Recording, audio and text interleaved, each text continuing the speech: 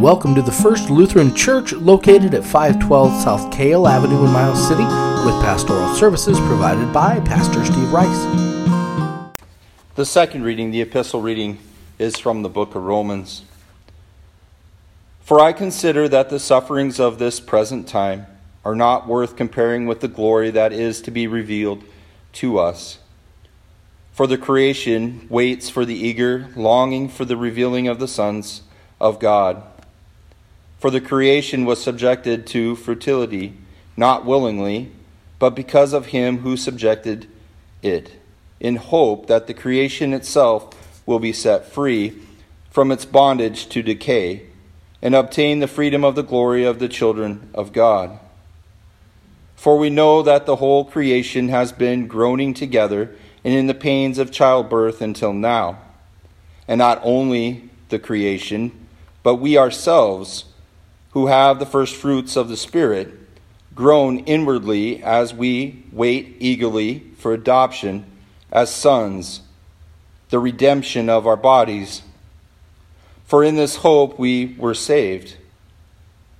Now hope that is seen is not hope, for who hopes for what he sees?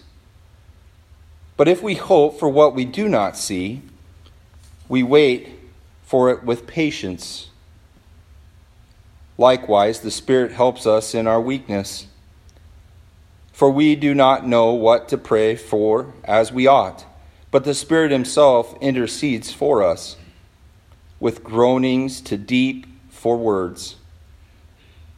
And he who searches hearts knows what is the mind of the Spirit, because the Spirit intercedes for the saints according to the will of God. The word of the Lord.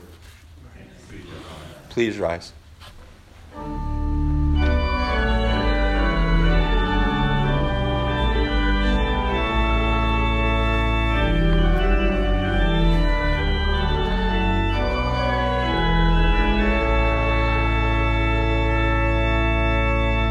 The Holy Gospel according to Matthew, the 13th chapter.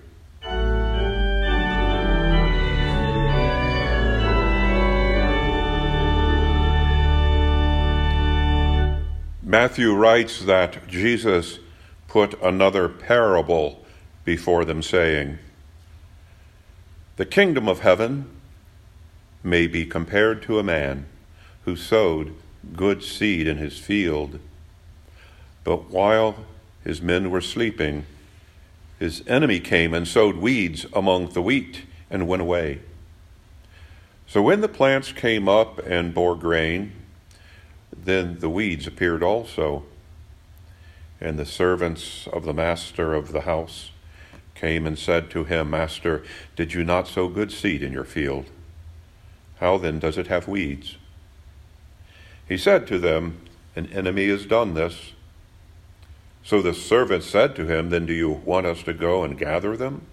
But he said, 'No, lest in gathering the weeds you root up the wheat along with them. Let both grow together until the harvest, and at the harvest time I will tell the reapers, gather the weeds first and bind them in bundles to be burned, but gather the wheat into my barn.' Then he left the crowds and went into the house, and his disciples came to him, saying, 'Explain to us the parable of the weeds of the field.' He answered, 'The one who sows the good seed is the Son of Man. The field is the world, and the good seed is the children of the kingdom. The weeds are the sons of the evil one, and the enemy who sowed them is the devil. The harvest is the close of the age, and the reapers are angels. Just as the weeds are gathered and burned with fire, so will it be at the close of the age. The Son of Man will send his angels, and they will gather out of his kingdom all causes of sin and all lawbreakers, and throw them into the fiery furnace. In that place there will be weeping and gnashing of teeth. Then the righteous will shine like the sun in the kingdom of their Father. He who has ears, Let him hear. The Gospel of the Lord.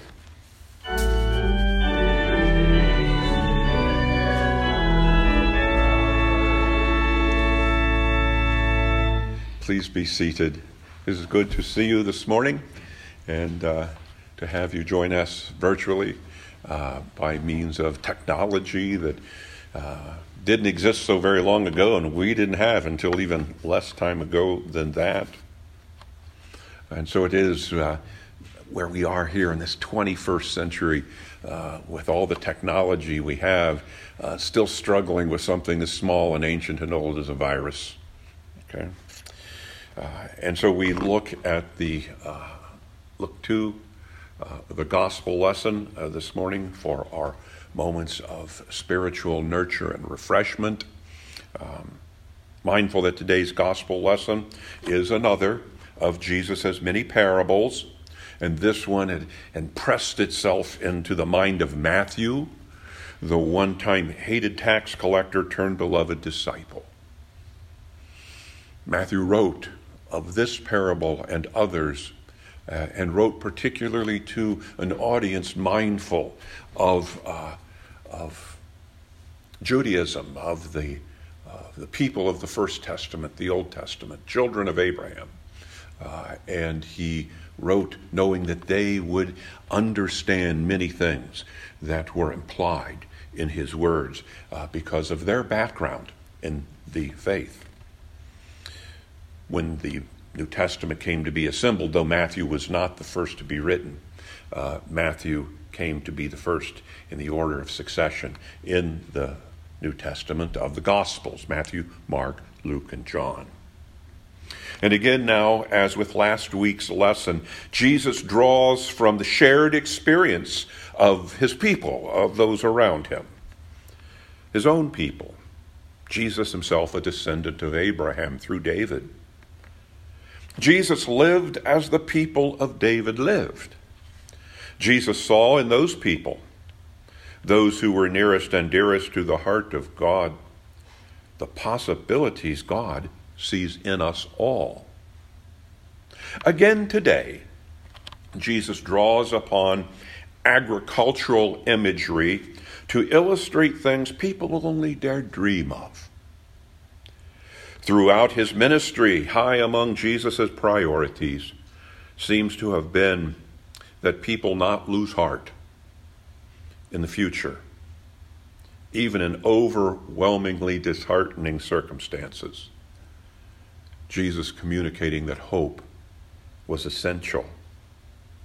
And last week, if you recall, Jesus fashioned a parable around seeds that fell upon various kinds of soil and resulted in various kinds of consequences and outcomes. This week, Jesus talks about weeds found growing in a farmer's field. In this parable, we are told the presence of the weeds growing within the ripening crop seems to surprise the workers, but not the all-knowing farmer. This, Jesus said, was the competing reality of the good planter and the evil one in the world. Creation is good. Evil infects the good. The point to be made is which will prevail? The Creator or the devil? Good or evil? The farmer in this parable assured his perplexed servants that in the end there would be a reckoning. Not right away, but at the harvest. In the words of the hymn that we'll sing in just a few moments, wheat and tares together sown, unto joy or sorrow grown. And have you noticed the past few days the custom harvesters, combine after combine, making their way down Haynes Avenue? I saw it yesterday, reminding me as they headed to the fields, the time is near. The time is near.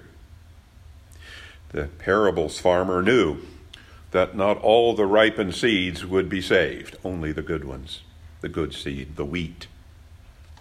At the harvest, the reapers would come.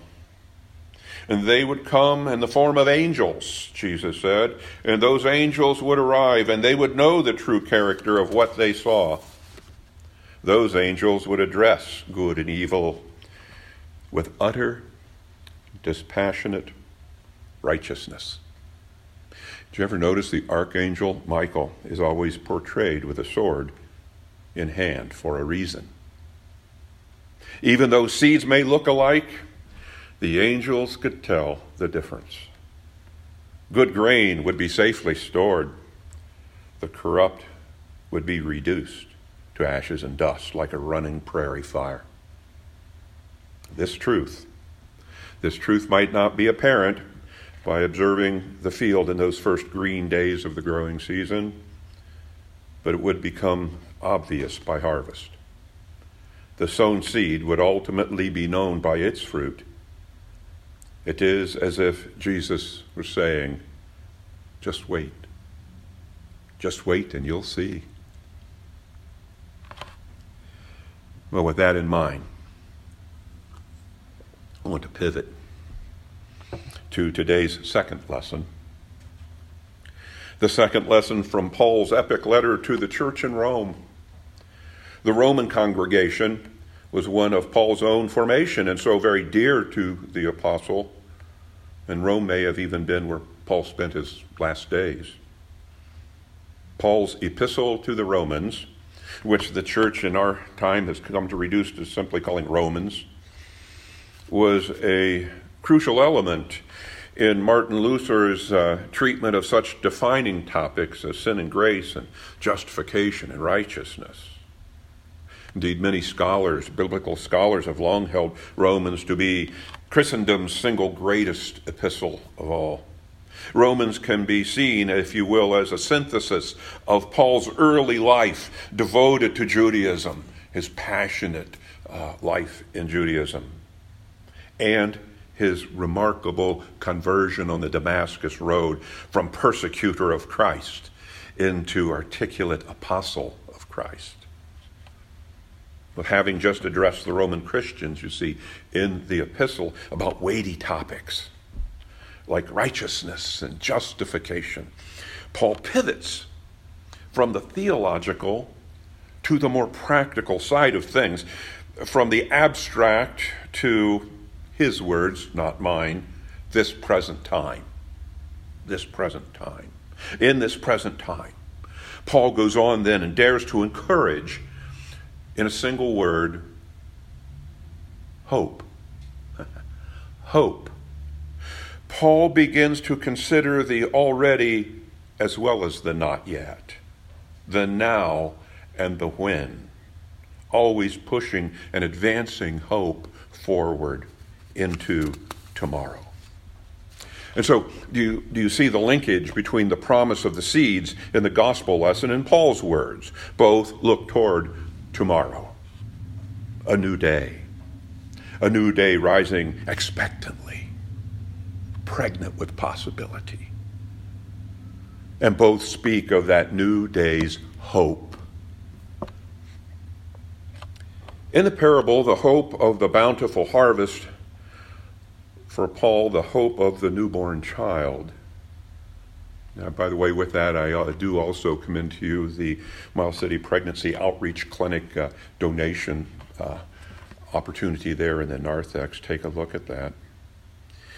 In the parable, the hope of the bountiful harvest, bountiful harvest, and for Paul, the hope of a newborn child. While Jesus spoke of the seed, Paul drew upon the imagery of childbirth.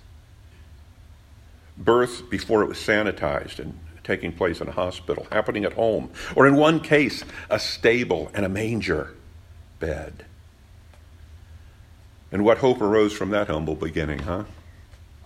The interval between that which was conceived and that which is born can be a trying time, but the time should always be one of hope, even as it is a time of great mystery and life's most sacred progressions, like the seed, such that the anxiety of waiting, the effort of labor, the planning, and the hope of what joys may yet be are all bound together until heaven and earth finally rejoices and declares, "For unto us a child is born." I know it's still July, but Christmas can't get here soon enough for me. Before Paul used the imagery of childbirth, Jesus employed similar words in explaining to his disciples that he was not always going to be with them, physically with them. In the gospel that bears his name, the beloved John remembered one such day this way, a day when Jesus said, "A little while, and you will see me no longer. Again, a little while, you will see me." And Jesus knew, John wrote, that the disciples wanted to ask him, so he said to them, "Are you discussing among yourselves what I meant when I said, 'A little while, and you will see me no longer'? And a little while, you will see me?" Jesus went on, "Very truly I tell you, you will weep and mourn, and the world will rejoice. You will have pain, but your pain will turn to joy. For when a woman is in labor, she has pain, because her hour has come.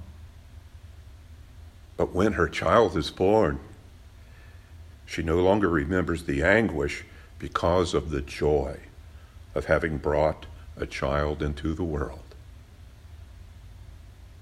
So you have pain now, but I will see you again, and your hearts will rejoice, and no one will take that joy from you." Jesus' words. As we traverse these hot days of late July 2020, with the prospect of a still rising tide of disease, and with cities set ablaze, as we watch the politicization of human suffering, enduring promises and false hopes, and now the manipulation of school reopening in the fall so as to wield power, the words of both Paul and of Jesus Christ remain as important and as timely as ever. I can hear Paul, like Jesus before him, saying, "Did you really think this was going to be easy?" Though we may not face down an army of occupation, as Jesus and Paul did, but in the world we do face realities that are designed and intended to instill fear and to separate us from hope. For sin and despair take many forms and wear many disguises and masks. Apart from hope, if separated from hope, apart from hope, evil is empowered. Apart from hope, evil is emboldened. Apart from hope, evil is indeed embodied. Fear is like weeds, infesting and infecting the world with hopelessness. To aid in maintaining blessed hope in the face of a marching first century army or a 21st century invisible virus, God has given we the faithful a gift. That gift is in part how the disciples would, after a little while, see Jesus again. It is the gift of the Holy Spirit, sometimes called the shy person of the Trinity, sometimes timid, sometimes bold. Paul says of that Spirit, though, always helpful, interceding for us with sighs too deep for words. Now, within our tradition, the Holy Spirit is described as being the very source of faith itself in Jesus. The Catechism explains the third article of the Apostles' Creed this way. Some of you may remember it from days long gone by. I believe that I cannot, by my own reason or strength, believe in Jesus Christ my Lord or come to him. But the Holy Ghost has called me by the gospel enlightened me with his gifts, sanctified and kept me in true faith. This is most certainly true. What remains most certainly true is that Christians have never and must never lose hope. To lose hope is spiritual surrender. To lose hope is to have the good choked out by the weeds. Those who have ears to hear, let them hear. The hard times that are upon us, they're not about to quickly pass. Did you really think this was going to be easy? No. But take heart, for as we heard, he who searches the heart knows what is the mind of the Spirit, because the Spirit intercedes for the saints according to the will of God. So it is we pray, the Lord of the harvest, send his angels. We hope you've enjoyed this production of the First Lutheran Church. We welcome you to visit us in person at 512 Kale Avenue. You can also find us on Facebook at First Lutheran Church, Miles City, Montana, and email us at flc@midrivers.com.